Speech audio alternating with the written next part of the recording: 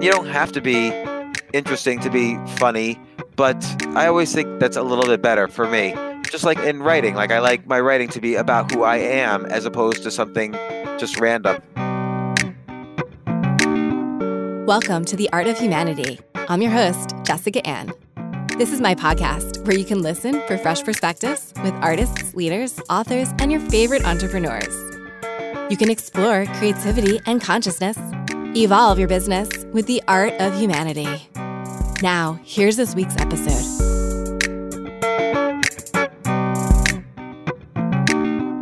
Welcome to episode 51 of The Art of Humanity.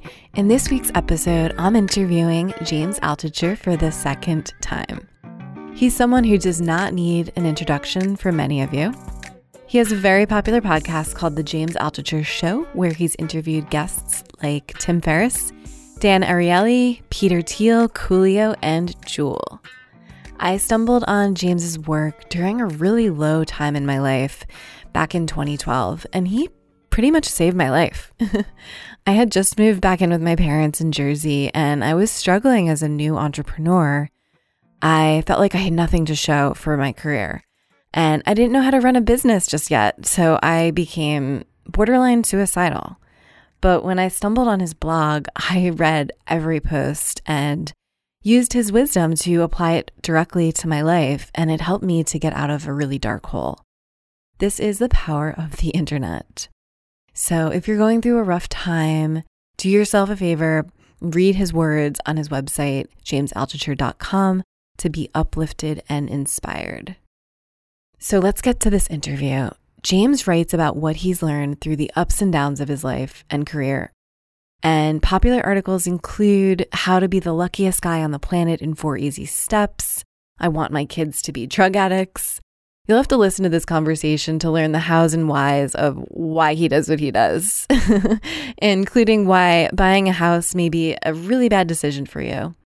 James and I also talk about our recent experiences with going minimalist and then buying things again, only to go minimalist and then buy things again. The struggle is real, friends, and we're keeping it real. In this conversation, we also discuss how to get out of your own way and prevent the same failures from happening again, the psychological effects of our improved emotional, spiritual, and physical health, the experience of doing comedy and how comedy and writing have transferable skills. We also discuss an experiment that he did with 50 Shades of Grey called How to Satisfy a Billionaire, our shared experience of minimalism, buying, and purging, and why you should never have a mortgage, why the flow state is necessary to be a good writer, the deprogramming that's necessary as an entrepreneur, the benefits of having a traditional publisher versus self-publishing. Towards the end of this interview, we talk about the brand safety of working with a mainstream publisher, which is something that I'm shooting for right now.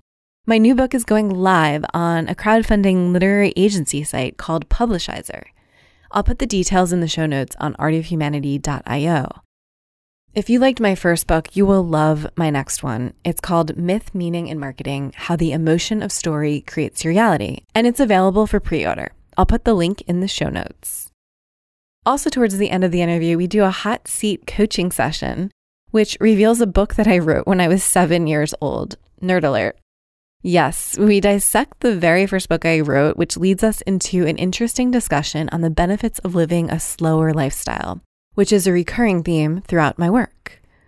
If Marie Kondo can make $30 million in coaching, I can certainly have the methodology behind how moving through life with a slow mindset is the path to success. So this methodology is called Quantum, and to get exclusive access to this program, DM me on Instagram or Twitter at BeingIsHuman. Here's episode 51 of season 5, my interview with James Altucher. To get the links and show notes from this episode, go to artofhumanity.io/episodes. I hope you enjoy. Welcome to another episode of The Art of Humanity, where we explore creativity and consciousness to allow you and your business to evolve. Today, I'm so thrilled to have with me James Altucher. He's back again. One of the very first guests I've interviewed on season 1 is now here in season 5. James Altucher has started and ran more than 20 companies and is currently an investor and an advisor to over 30. But at one point, James lost everything. In a matter of months, his account drained from $15 million to $143. Depressed and on the floor, James realized that today's standard view of success comes with conditions, and the only way to be truly successful and fulfilled is to choose yourself. Now, James Altucher is a best-selling author, successful entrepreneur, angel investor, chess master, and host of the James Altucher podcast. James, thank you so much for joining me on The Art of Humanity. Thanks for having me on. I'm almost depressed after that intro. I don't see it as depressing. I see it as very much exciting. And do you want me to? No, I agree. I agree. That is the appropriate intro for me. Yeah, I know, because in my previous interview with you, I read your long bio, which was amazing. And you've done so many cool things. And I'll post all of the amazing accomplishments in the show notes on artofhumanity.io. But this one kind of tells your story in a really, maybe too condensed, but I think it tells the story of you went from being a millionaire to someone that didn't have anything. And not many people in this world can say that. So I think it shows that you have kind of conviction in your story, and how it really just shows how much of what you believe, you practice what you preach. At least that's what I get from it. Yeah. And look, it's not that you have to fail to learn in life. In fact, it's very unpleasant to fail, and you don't want that to be a hallmark of the things you do. But you do learn a lot when things go bad, because you sort of ask yourself, well, what was I doing wrong? What was I thinking? And how can I avoid that in the future? And it wasn't just like this one time where I had. So first off, I worked really hard. I built up this business. I sold it. It was years and years and years of effort and work. You convert that time, that effort, that blood, sweat, and tears into money when you sell it. And then I just blew it. And so it was not even as if I had lost all that money. It's like I felt like I had lost all those years, and I didn't know, had I just been lucky and now I'm unlucky, or was I ever going to make money again? Was I going to support my family? Like, I really thought that I was just going to die. Like, I thought my only choice was the only way my kids would survive is if I cashed in on my life insurance policy so that they would have money to survive. I was just so depressed and horrified at myself.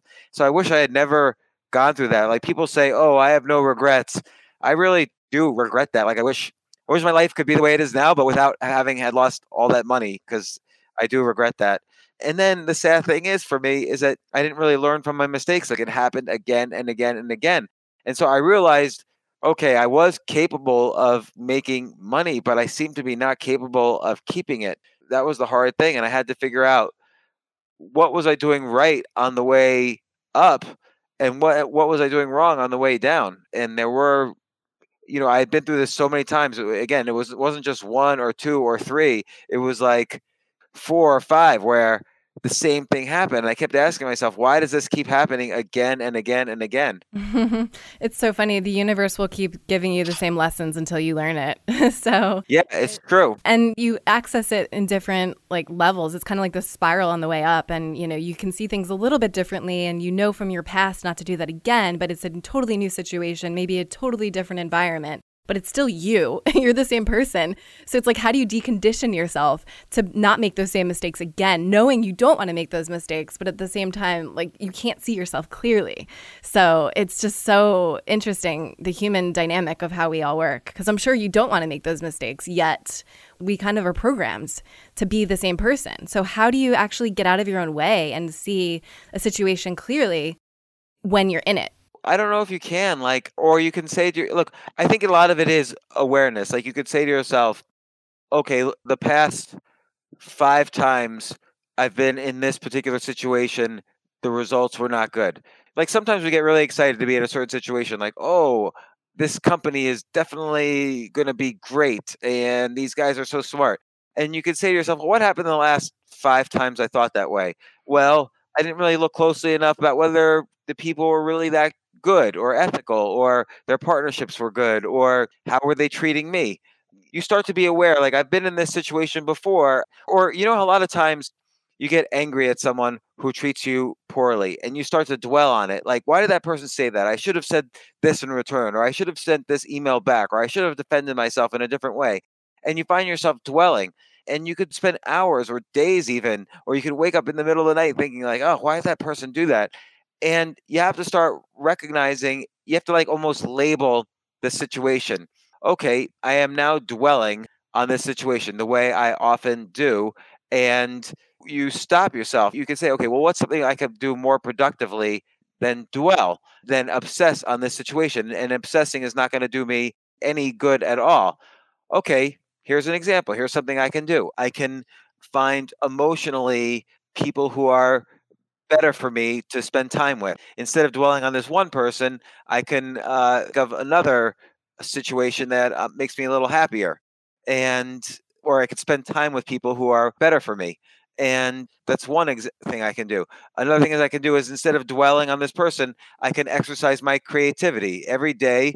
Everybody, not just me, but everybody should be as creative as possible at least once a day. Or I can focus on spiritually, like what am I doing to improve myself spiritually today, instead of dwelling on this person. Life is short. Every one day is that you spend dwelling or engaging in negative activities is really a day that you've wasted in your life.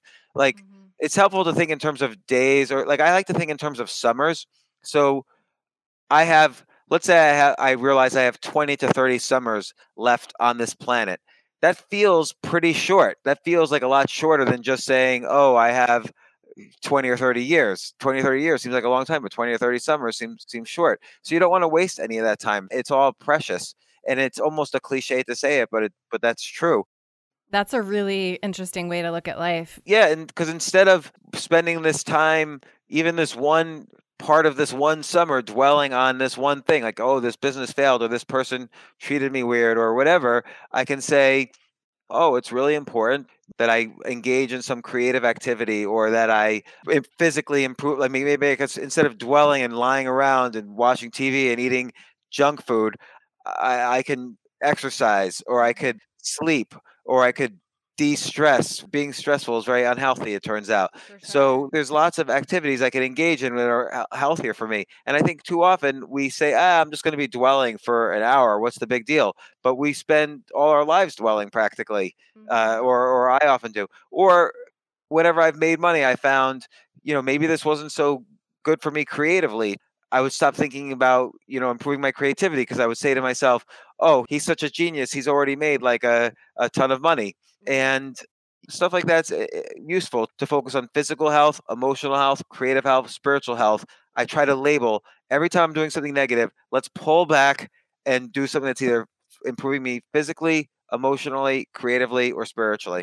So important. And that's raising your consciousness 101, And the last time we And talked about this 4 years ago, we integrated kind of this topics into our conversation. right, because it doesn't necessarily change for me. Like, these are sort of universal truths that Yeah. are important. Yeah, and it's important to keep, like, if my ability to give myself advice that I take changes every year or a few months or whatever, then it probably wasn't such great advice to begin with. Like, hopefully I'm now still doing the things that, really helped me. Yeah, these are staples. And it's interesting because I actually interviewed a physicist in episode 45 of this season. Her name is Dr. Teresa Bullard. And it's not actually just these like keeping our physical, emotional, psychological, while that is important, there's actually new studies in consciousness that show that your body actually becomes more lighter, and there's actually psychological effects to our nervous system when we do this stuff. So it's not really just for the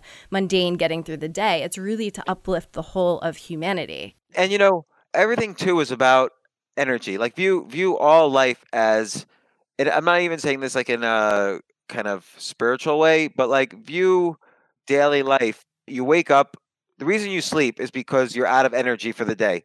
So you sleep, you rejuvenate. You now have energy.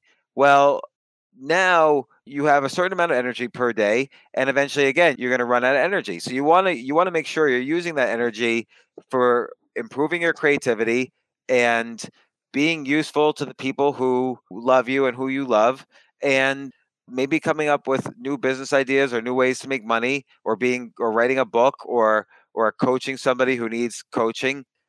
But if you use that energy in negative ways, like, oh, I'm going to think about this person who's bad for me, or I'm going to be jealous about this person, or whatever, then you've wasted your energy for the day.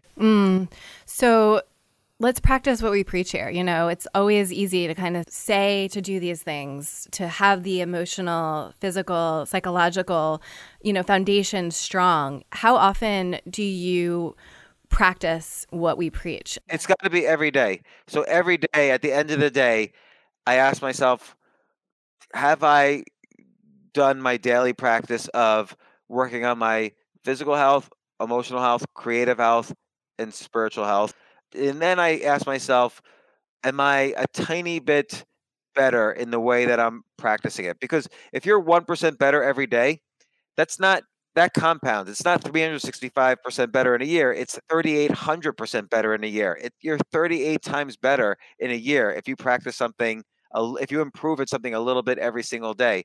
And that's a really important concept to know. Like if you practice the piano and you want to get better, if you're just a tiny bit better each day, 1% better each day, you're going to be great at the end of a year. Mm-hmm. Totally. And one of the things that I have noticed in your work is your comedy. You've focused on comedy since the last time we talked. Yes. I'm super impressed because that's really inspiring. When you first started 4 years ago, you were just getting into the mix of it. And now you've really been everywhere from what I've seen. So it's been such a fun experience for me. I've really enjoyed it. I've got a lot of pleasure out of it. So tell me what that was like, kind of getting outside of your comfort zone. You used to just write online for the world to see, and you were in your comfort zone online. And now here you are actually showing up in person, saying you're going to be here and there at different events, getting out of your comfort zone. Tell me what that experience was like for you, and how does that complement your work in the world? First off, it's, stand-up comedy is one of the hardest skills I've ever had to learn. And I've learned, not bragging when I say this, I've learned a lot of different skills. I've been everything from like a chess master to an investor to an entrepreneur to a writer. Stand-up comedy is, just in terms of the sheer hours I've put into it so far, is one of the hardest skills I've ever had to learn. And so it's really interesting to me from first a skill acquisition point of view. Like I've always been interested in, how do you learn how to learn? Like how can you learn anything? How can you get better or be among the best at anything you love doing and that you want to be the best at? So it's been very interesting from a skill acquisition point of view and testing out different ideas about learning, but also just, I don't know, having ideas and observations that are interesting and funny, but then being able to perform them in front of an audience of strangers. That's different than telling a joke with your friends. Your friends they know you, they know your comedy, they know your sense of humor. They'll laugh at your jokes. But a group of strangers in a dark room on a Friday night, they don't know you. They don't know who you are. They don't know why they should laugh at what you're saying. They're confused when you try to make them laugh. Like, it's an odd thing. And, learning all of those skills, which have nothing to do with comedy, really, like stage presence, stage crowd work, likability, saying things that, a group of strangers are going to relate to. Most people don't laugh during the day. The average child laughs 300 times a day. The average adult laughs 5 times a day. So adults don't usually laugh. But it's true. Adults do not usually laugh for whatever reason. Maybe they have more responsibilities, they're busy, whatever. I'm not even saying it's necessarily a bad thing. Maybe kids laugh too much. Who knows? But it's hard to get people to laugh. They're not used to it. It's an unusual skill for them. That's so interesting, I think. And then when you actually place everyone in that kind of quote unquote forced setting of a comedy place where people go just to laugh, it's kind of like, okay, now I'm going to have expectations and I am going to laugh. And then when you don't meet their expectations, it kind of can fall a little bit flat. So, there are so many different things involved with that. The likability, saying things that people will resonate with. Meeting that group of strangers in a dark room on a Friday night with where they're at. They kind of had a rough week. So you're the person that has to elevate the consciousness in the room, whether it's through humor or through truth. I mean, why I think you're so interesting of a person to go through and do this comedy work, not just online, but in person, is because the core of comedy is truth. So there's a real common thread that lies in your work that goes from writing the truth online to bringing that to a comedy show. I think that's really true. And I think the problems I've sometimes had in comedy is thinking that this was different than my other activities that I do, when in fact, it's just more of the same. It's just a different format. I'm not saying it's exactly the same, but it's, again, the skills are a little bit at least transferable. For sure. What has been the best experience of your life so far when you've done comedy? Just coming up with a new idea, I think is funny. Like, it makes me laugh. And then saying it to an audience and realizing, oh, everybody thinks like this. Everybody has been secretly thinking this is funny. And, making them laugh and like hearing them laugh and having them respond to me in that way. And kind of like you're standing on the stage and you're saying ideas that you've thought of, like in the privacy of your home or wherever, and you worked on it and you tested it out. Maybe you've been on stage 50 times with this joke and now you finally have it figured out, like why it's, what's funny about it, why it's funny. And, finally people are just viscerally responding to it. And that feels really good. And also just the community of people, like it really is like an art form. So comparing notes with my new comedic friends is really special to me. Like I love that feeling of community I have with them. I just kind of want to hear like the flow and the cadence, because I'm always just so curious like how that comes out. Or is that something you have to kind of like build into as you go, as you flow through your routine? Yeah, I think it's like part of the show because everything has to sort of fit together. Like there's nothing that's in isolation. It's all really like one umbrella act that's fitting together. But I can tell you like topics that I'm interested in. So I have one thing that I think is a little different than many comedians. I crowdsource what the audience should have me talk about. So I say, hey, I'm either going to talk about money or relationships or all the other things in the world that I hate. So when I crowdsource it like that, it kind of gives them agency. Like they think that they have chosen what I'm talking about. So it makes them feel more involved. So it gets them a little bit more likely to be responsive to the jokes that come after. The other thing is that it also makes them think, oh, is he just making it up now? Depending on what so it doesn't feel as much like an act to them. It feels like more like conversation because they think they've chosen what I'm going to talk about. In fact, they haven't really chosen. I carefully pick the 3 topics, and almost always, whatever item I say last is what they're going to agree to. So I already know what they're going to pick. But again, I've kind of not quite manipulated them, but I kind of have a sense of how the act is going to go, and I've kind of made them a participant as opposed to just an observer. So I think that's something I do that's different from a lot of comedians. You always want to figure out what can you do that's unique and different. And then I write new material all the time. So I think a big danger for comedians is to have the same material over and over and over again. And I think then it starts to feel like an act as opposed to you having a dialogue and a conversation with the audience. So I'm always kind of coming up with new things. But like lately, something that interests me is, everybody's getting their 23andMe results. On my results, it showed up that I was partially West African. And it tells you on 23andMe, it tells you the date, basically the decade that your ancestry sort of mixed. And I kind of always think that everybody thinks that, oh, this is a data point that's interesting, but what's the story behind that data? Like in 1763, how was it the case that one of my ancestors was 100% West African and then now they're not? Or I mean, how did that actually happen? There must have been a story behind it as opposed to just data. So it's kind of interesting to me that, we're in this data fixated society, but behind every piece of data, there's a story. And so coming up with a joke behind that concept was interesting to me. Yeah, definitely. That's really interesting. I think that, and it speaks to like where the culture is at too. I think we're all so interested to peel back the layers to know where we come from, but at the same time, don't let those companies know anything about you. So there's such a paradox with that in and of itself. Yeah, and there's always got to be a story behind the data, and companies too often just focus on just the data. Yeah, for sure.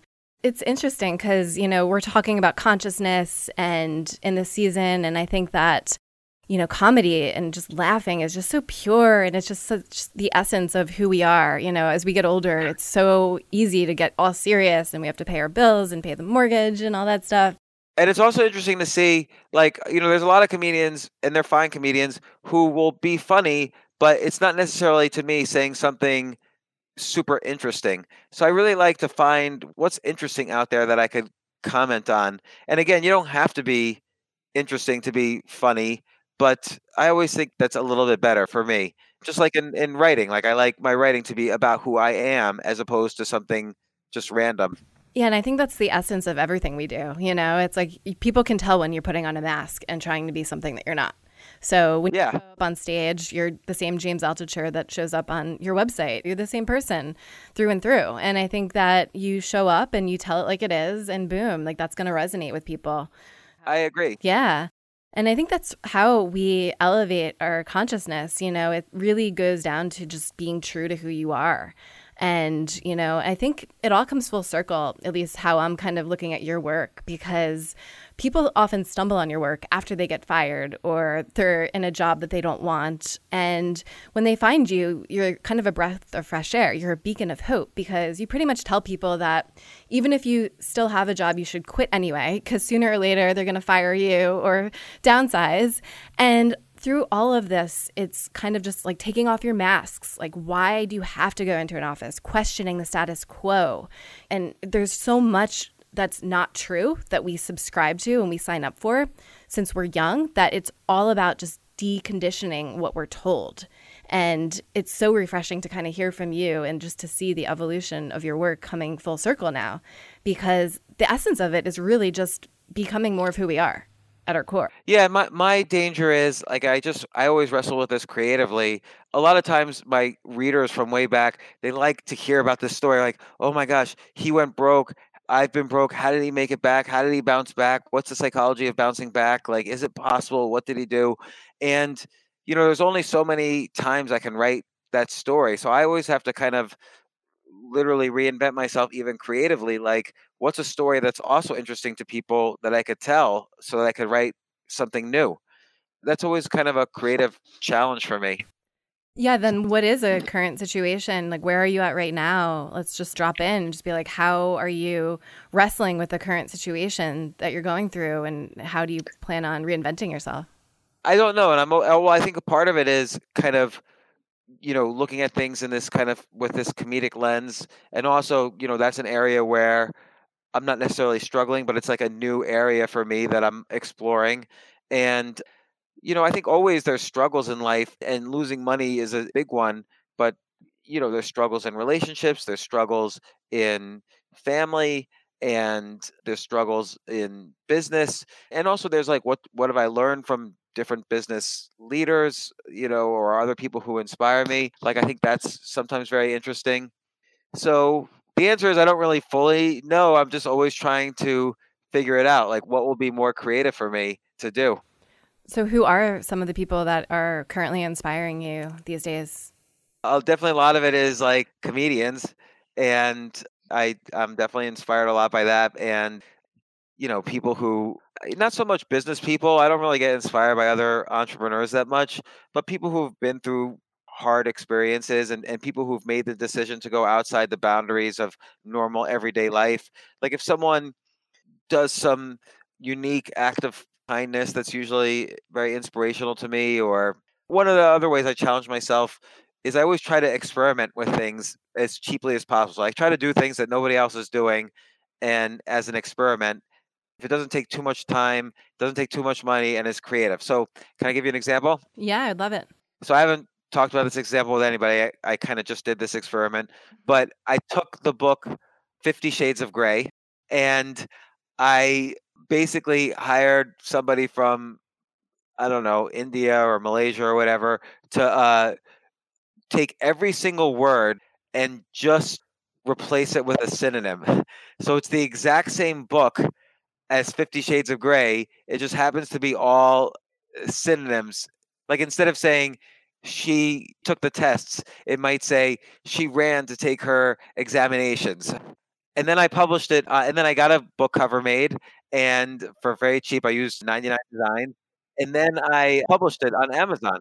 And so this was really just an experiment to see what would happen. And like most experiments, nothing very interesting happened, and it was just something I wanted to try. And, stuff like that. I'm always trying to think of new things to do that I could experiment with. Wait a second. So you put out a book. Was it the same title as well? 50 Shades of Grey? No, it was How to Satisfy a Billionaire. Oh my God, that's hilarious. And then you just reworded every synonym in there with a different word. So it was a new book. It looked like new content. And I did it like a week ago, and 85 copies have been sold, but then it seems to have stalled. Like, I think whatever, it's no longer like a new book. So whatever algorithm was pushing it ended. So it's like not selling any books right now. Like, it didn't sell any books today. So I think that experiment's over unless I try to experiment further. Like, maybe I advertise it in some way and see if that experiment works. But I like to just try things that may or may not end up in a story later. And that's an example. And are you the author on that book? No, a fake author, Jackie King. Okay. Got it. That could also be the reason why, too. I mean, if you were the author, then people would probably sign up for your next book. Specifically with my experiments, I keep them as neutral as possible. That makes a lot of sense. Are you actually in the process of writing any real books in the future? Oh, yeah. I just signed a deal with HarperCollins to do a new book. What's that called? I think it's going to be called Try This. And it's basically this idea that anything you want to try, you should be able to try. And here's how to get good enough so that you can try it. If you want to try stand-up comedy, you should do it. And here's some techniques for how to get good at something. Or if you want to start a business, here's kind of guidelines about the best way to start a business quickly and cheaply and, as an experiment so you can learn. I love it. That's really important. So, yeah, I think it really just comes down to the simplicity of trying new things. And I know when we hung out in LA about 2 years ago, you were kind of living that nomad life, and you go through different phases, as I do, as we all do, where, we go through minimalism and it's like, okay, how much do we really need? I moved to California with only 2 suitcases and my dog to start over again. And, I think 2 years ago, you were kind of doing the same thing, starting from scratch. Yeah. So where are you now? Do you eventually start buying new things and then accumulating and then having to purge again? Where are you right now with that whole process? Yeah. So what happened was that I basically had 50 years worth of items or 40 years worth of items, and I threw everything out. I didn't Marie Kondo it. Like Marie Kondo always says, oh, look at what you love. And I didn't do any of that. I just looked at I just threw everything out 100%. And I started living just in Airbnbs. And I did that for like 3 or 4 years. And it was an experiment. It was an interesting experience. Some things I enjoyed about it, some things I regret about it. And now, since then, I've bought an apartment and not bought, sorry, I would never buy an apartment. Yeah, I rent. Yeah, definitely not I, buying. Yeah. I rent an apartment, and I'm happy to have a place now that's like one place I consider home. Yeah, that's so funny because you definitely wrote a few articles on why you should never have a mortgage, which I totally agree with that philosophy. The whole concept of it just does not make sense to me personally. I know everybody's different, but you advise against it for many different reasons. I find that it's even hard for me to sign up for a 1-year lease, let alone 30-year mortgage. So yeah, I would never own a home in the United States. It's insane. Would you own a home anywhere else in the world? Yeah, because I think in some places the economy is improving and there's actually a financial reason to maybe buy. So I might own a home. Like, for instance, some countries you can't invest easily in companies in the other country, even though the economy is growing fast. And sometimes it's not easy to invest even in the stock market, but you can usually invest pretty easily in the home because they want Americans to buy homes in their countries. And so sometimes as an investment, it's not a bad idea. But in the US, it's never a good idea. Yeah, I hear you. So going back to the concept of experimenting, are you ever satisfied? Because this is a common theme across many different creatives where there's always something to learn. There's always something to explore. There's always something new to experiment with. And for instance, right now, for example, I live in an amazing home in Sausalito. Everything is quote unquote like perfect. Yet I'm still trying to like rip the Band-Aids off. I'm still experimenting. Like I'm honestly always just trying to dive in deeper to what I don't know and to learn. And I find that that's just a common thread through a lot of the creative work. Are you satisfied right now with your life? And if not, like, what are some common challenges or themes that you're working with right now? Yeah, that's an interesting question. I think it's a little too easy for me to say, oh, yeah, I'm really satisfied with my life.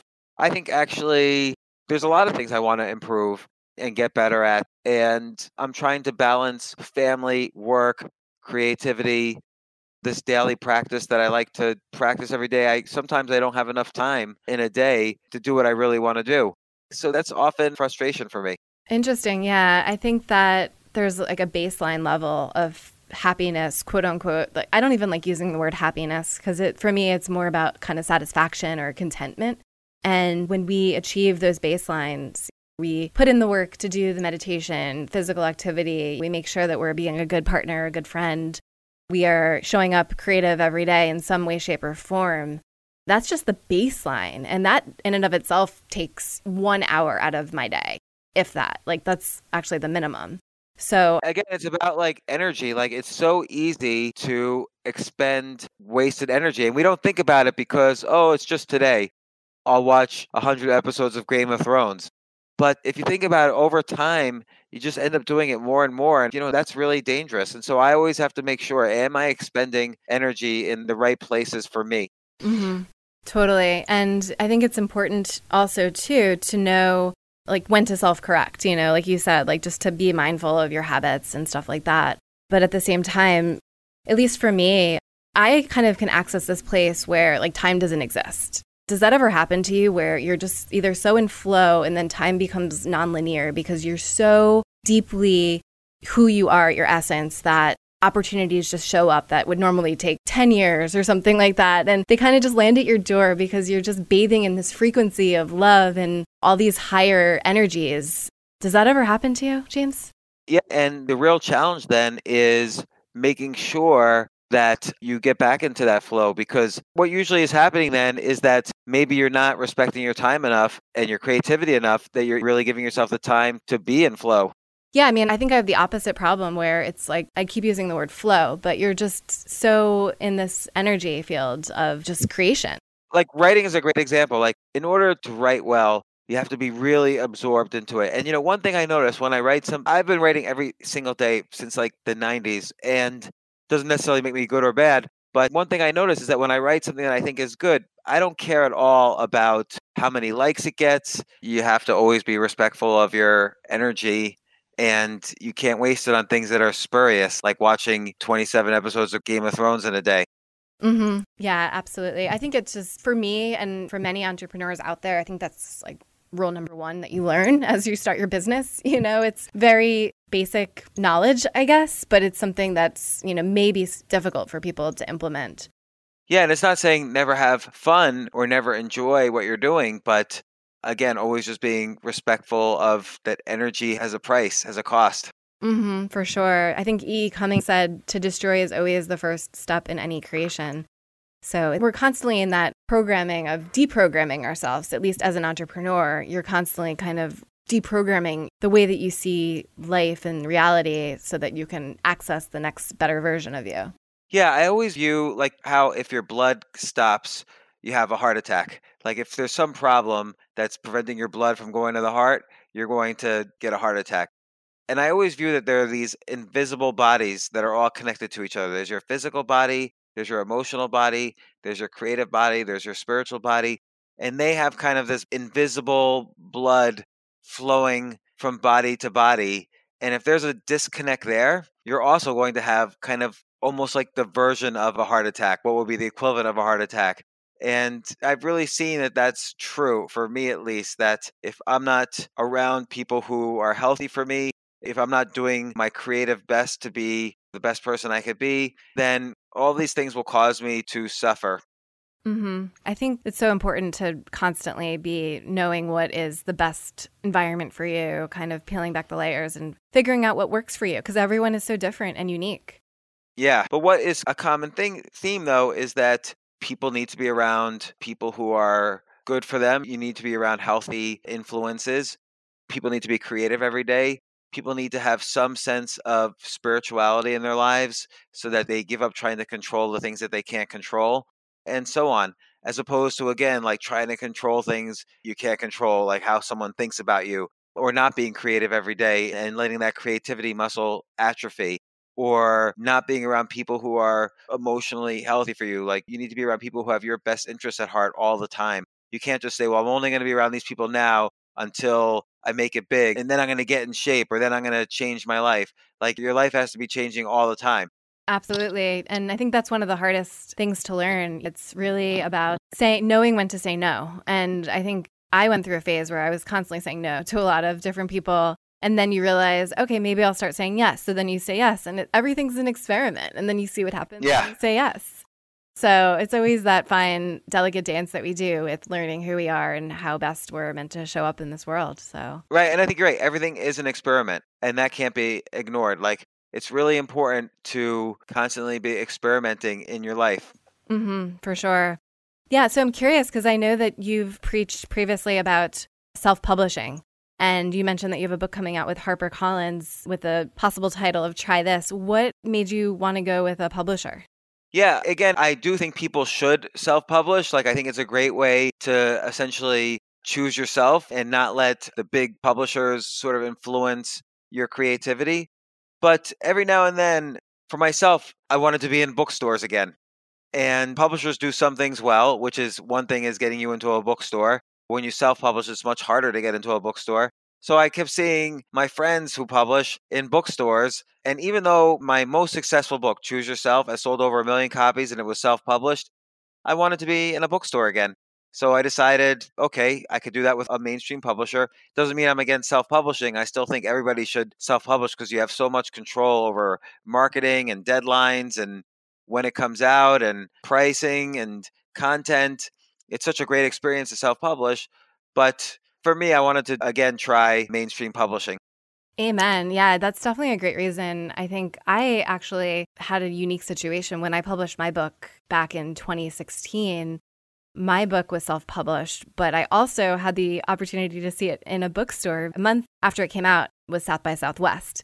And every year, Barnes & Noble has a stand during South by Southwest. So not only did I get to self-publish, but I saw my book in a bookstore. It was only one bookstore, and it was only at South by Southwest. But I'm still pinching myself to this day that that was possible. But I definitely see what you're saying, because for my next book, I want to be in bookstores as well. So I think that you're right. I think the only way to get there is to sync with a major publisher these days. Yeah, even though I think the stigma of self-publishing doesn't exist anymore, I think there is something nice about the brand safety of working with a mainstream publisher. I think there's something real to that, and that excited me as well. So sometimes you need a little bit of that brand safety injection. Do you find that you still are able to maintain your creative freedom?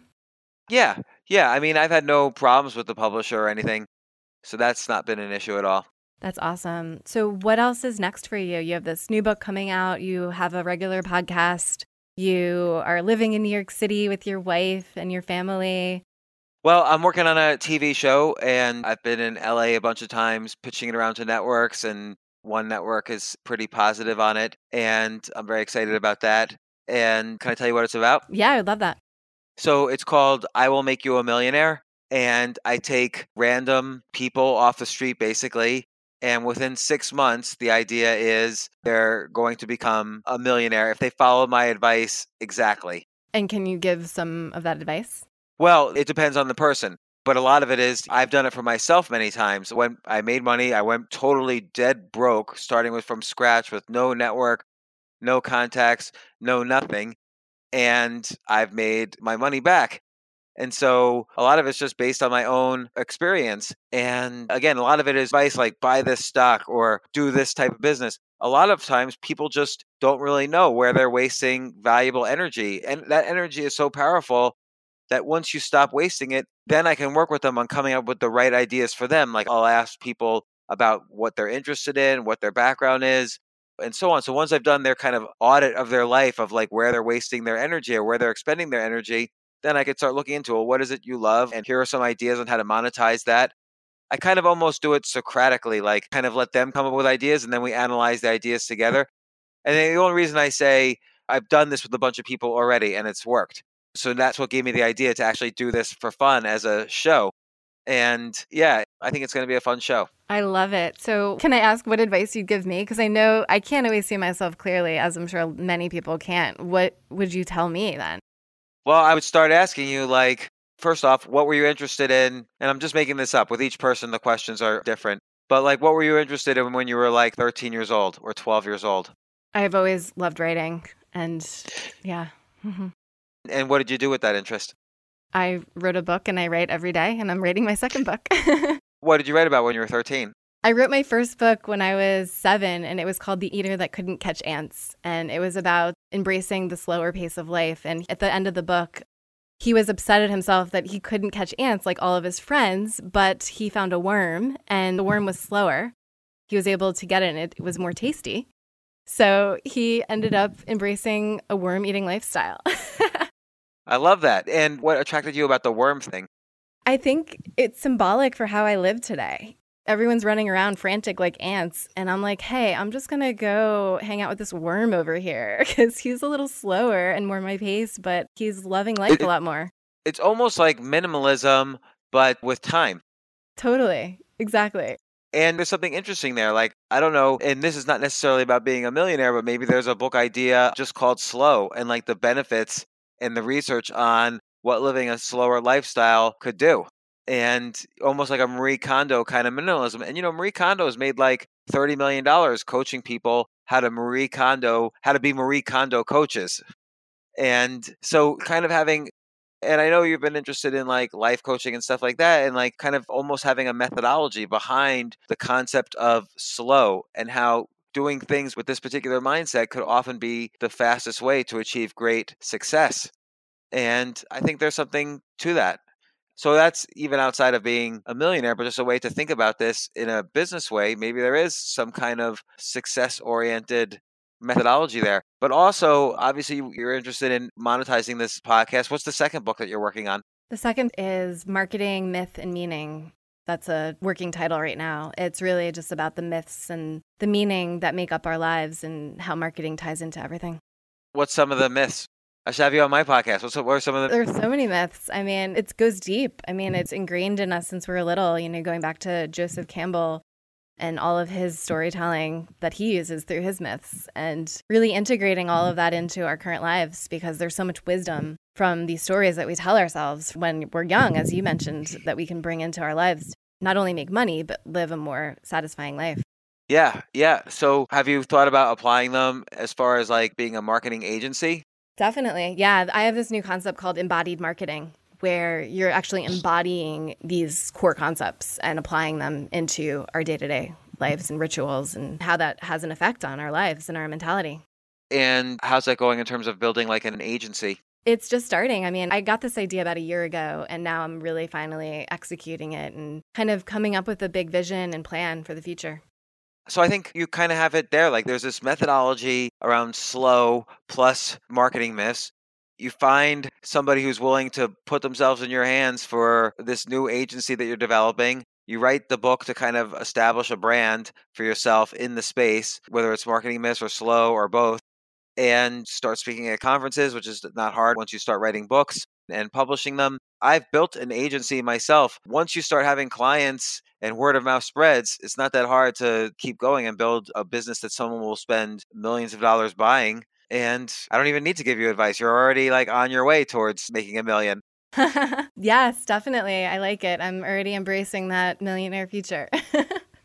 So I think it will happen. Yeah, I love it. Yeah, it's really all about mindset, and which you've just been so helpful throughout the years and helping me and many others get there. So I really value your advice, James.